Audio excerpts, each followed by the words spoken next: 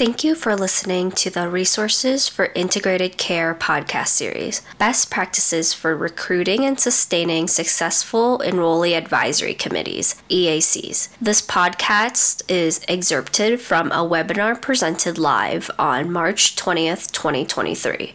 In this podcast, Brittany Jackson, a senior consultant at the Lewin Group, facilitates a panel discussion with Kara Curtis, the lead director of business development and director for D-SNP and MMP markets at Aetna, a CVS company, Margaret Karosha, the Senior Director of Medicare Special Needs Plans at UPMC Health Plan, Insurance Services Division, and Lisa Duchesne, the Product Director of Medicare Medicaid Plan at Neighborhood Health Plan of Rhode Island, NHPRI. During this discussion, panelists offer strategies regarding best practices for recruiting and sustaining successful enrollee advisory committees. The first question is for all of our panelists. So Kara, Margaret, and Lisa. Starting off with Kara, what strategies do you leverage to onboard EAC participants' engagement? So one of the things we do around onboarding actually really starts as part of the recruitment process. When we talking with someone who's interested, we have sort of a checklist of things that we ask and make sure that we convey. One of the things we do right from the beginning is making sure that we sort of capture the members' preferences around language. Do they in need of any special accommodations? Because we really want to make sure that there's no sort of barriers for active engagement. So really sort of starting in that sort of the beginning of the process and talking with the members, and also sort of setting up expectations up front. Sort of talked about previously that really making sure that we establish sort of a safe place where, members feel comfortable, that we respect each other, and that we honor confidentiality, and also really sort of establishing some ground rules from the onset. And then one of the other things I wanted to mention around facilitating the meetings is particularly you'll have a range of experiences. You may have some people who really like to talk and go on and on and on. What I have found here at Aetna and also another organization where I was involved with the committees is having a bell. Actually having some fun with the committee members, whether they're in person or it's virtual, is that establishing that ground rule that once that bell goes, that means everyone stops talking, and it helps to sort of recenter the group. So that's something that's been effective that I've seen in two different organizations. And then if there is some pauses, you sort of put a question out there and everyone looks at deer in headlights. Just be yourself and be genuine and maybe relay a relevant personal experience. Sometimes I'll talk to people about my 80-year-old mother and something that she might be struggling with that sometimes breaks the ice or gives the members a better sense of really what you're looking for from them when you propose a question. Margaret, I'll turn it over to you next for providing your perspective. Kara, I agree with everything you've said. But one thing that I found was very interesting is you have different tenure of membership on the committee. You may have new members, you have members who have been there for a while. It really helps to start the meeting with an icebreaker. And a cute one that was in the last meeting was, tell me how you're feeling today in terms of a weather forecast. Everyone can relate to the weather. Are you bright and sunny, cloudy and blah, dark and stormy? So it was interesting. Everyone laughed, kind of broke the ice to start that meeting. I like that a lot, Margaret. Thank you for sharing. And Lisa, could you share your thoughts? Sure. Good afternoon, everyone. I'm Lisa Duchesne, but I'd like to share Neighborhoods Member Advocate is at the center of our onboarding and facilitation of meetings. So we are able to recruit from suggestions from our state's ICI Council, various community partners, and our own internal member-facing departments. Our advocate will then interview the potential candidates, sharing a high-level overview of the meeting nuances. So onboarding training consists of interview questions to learn about the participants and their health plan experience, a review of the committee charter and supporting documents, and a review of our Medicare Medicaid plan benefits. To further engage members, our advocate will also ask participants for some agenda topics, and we often have subject matter experts join the committee meetings to help guide this discussion. Great. Thank you, Lisa. Next question. So the second question is also directed at all three panelists, beginning with Kara again. What has your health plan learned regarding using in-kind benefits for recruitment and retention for your EACs? From 8 years of experience, I think we can really sort of talk about what we have found, what has worked and what has not worked. So we have found that the $50 as the in-kind benefit, it really is something, and I think one of the other plans actually does $60. So just giving experience on how we got to the 50 is we started off with $10, then we raised it to 25, and then when we raised it to 50, we saw the participation rate go up almost 3 times and really being able to retain the members. So based on our experience, we have found that what we're calling is the $50 is where we landed for the in-kind benefit amount.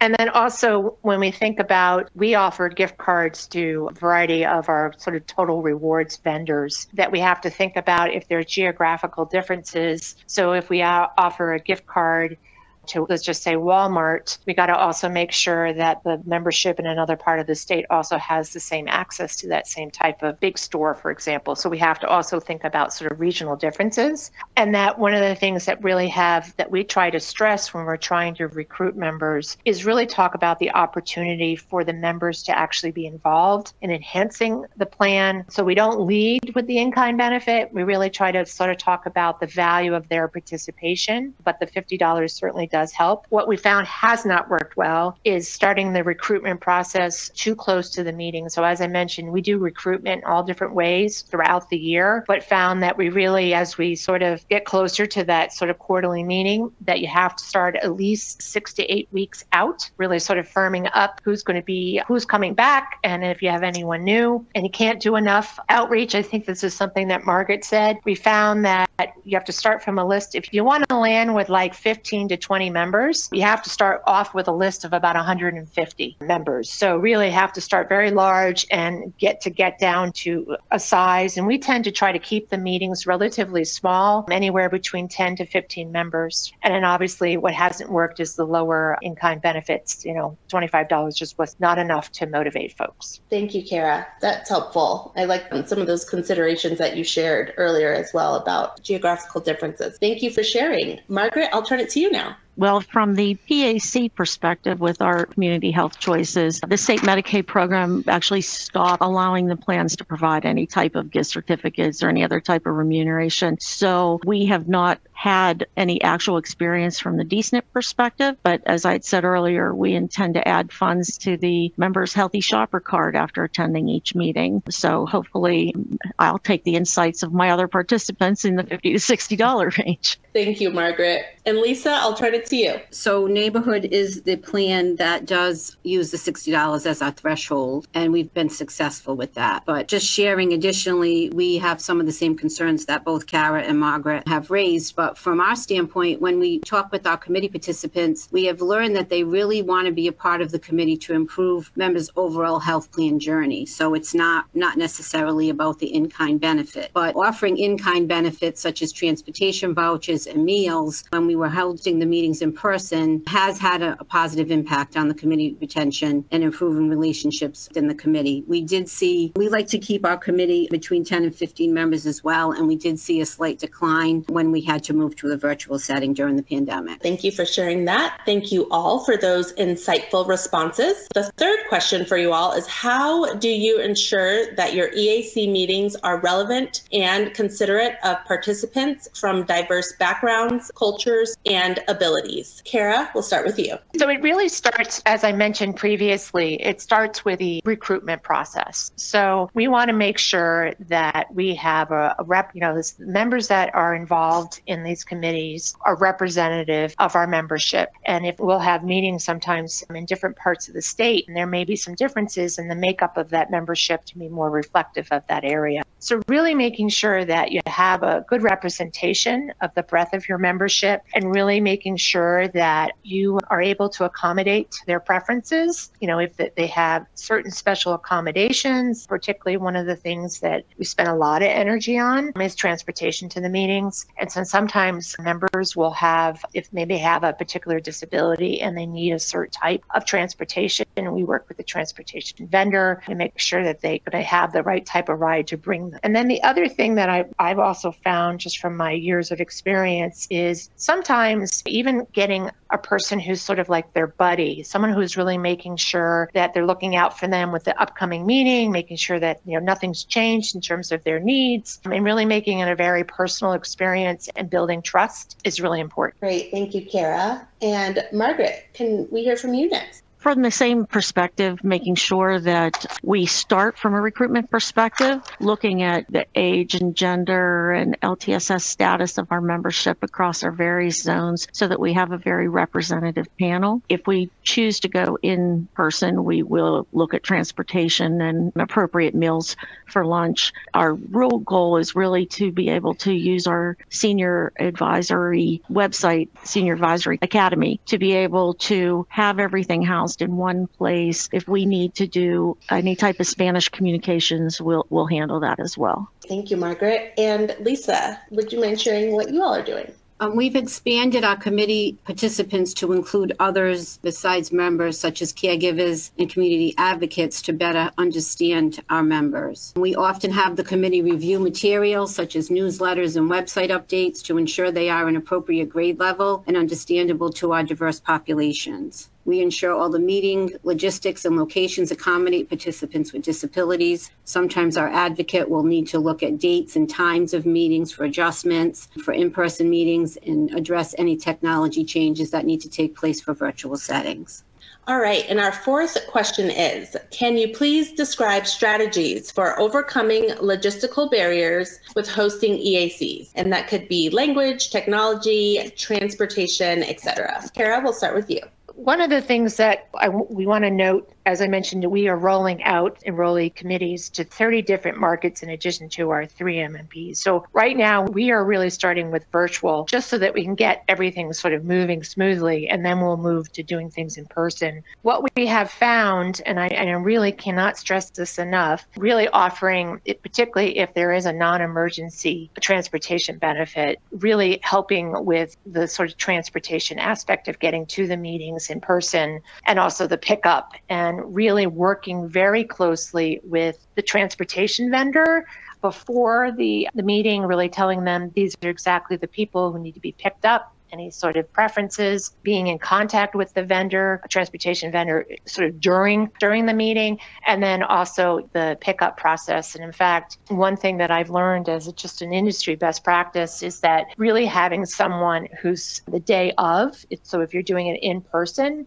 who really is designated to troubleshoot transportation issues, can speed dial to the vendor, someone at the vendor is on point. Transportation always doesn't go as planned, particularly with the pickups. The transportation ride doesn't come up. Sometimes we've had to pay for an Uber to come and get the member. So really spending a lot of time sort of focusing on the transportation aspect. One of the other things that we want to explore as we move forward is we've been able to accommodate if there's a language need in a particular committee. Sometimes the facilitator is bilingual or will bring someone in. I think one of the markets we have someone that's Vietnamese that comes in to do some translation, but needing to sort of figure out how do we sort of explore multi-language, translation solutions based on the needs of the members in that particular group. So those are just some of the things that we're focused on. Very helpful. Thank you.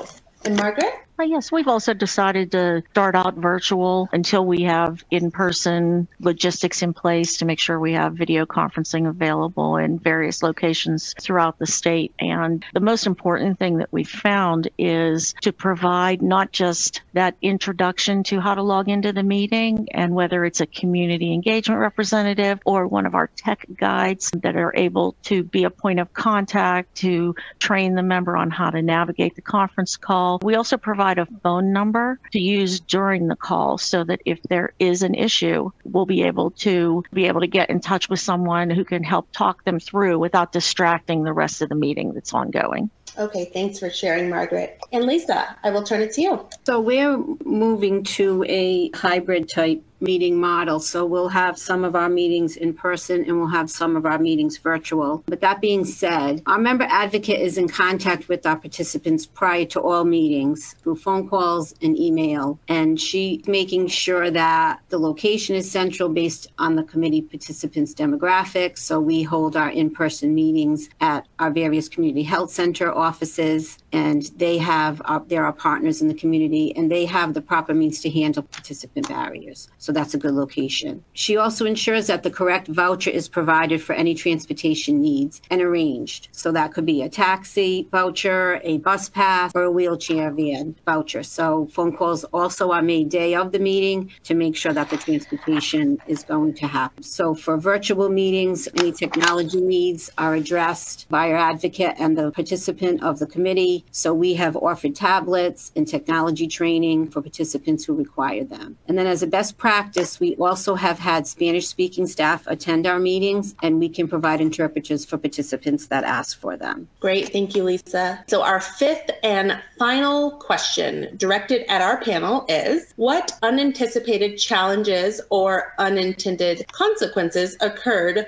when you initiated your EAC activities, and what has your plan done to overcome them?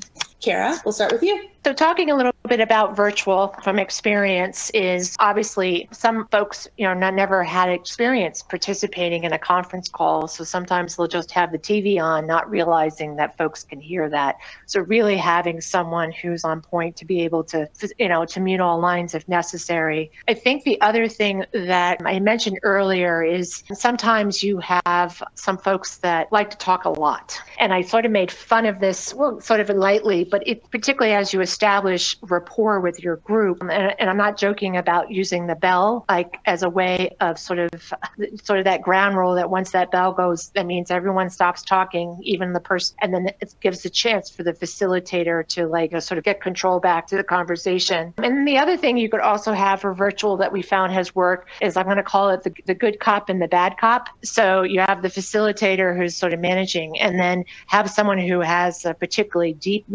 voice, booming voice, and sort of jump in to sort of pause the conversation, particularly if you have those that like to talk on and on and on. So those are just a couple things that we have found that works. Thank you for sharing, Kara. And Margaret, I'll turn it to you. Thank you. I'm sure as almost everyone on the phone can appreciate, the unanticipated challenge of just how long it takes to get everything through your internal compliance and legal approvals was something that we really had not planned on. And also, as everyone has indicated, it really takes a strong meeting facilitator for these meetings to address the various meeting pitfalls that we face every day. The conversation dominator, or the drawing out the silent members, handling anyone who might be derogatory to other members. And it's just critical so that the meeting just doesn't fall off the rails and not be effective. Exactly. Thank you for sharing, Margaret. And then Lisa, will you please share with us what your plan does? I think, to add to Margaret's comments, the value of our member advocate is just fantastic. I mean, she helps the members get where they need to go, and that the meetings are on point, what the agenda topics are going to be, do we have the appropriate guest speaker? And it's just a very rewarding experience from my standpoint when I attend the meetings and see all the great work that she does.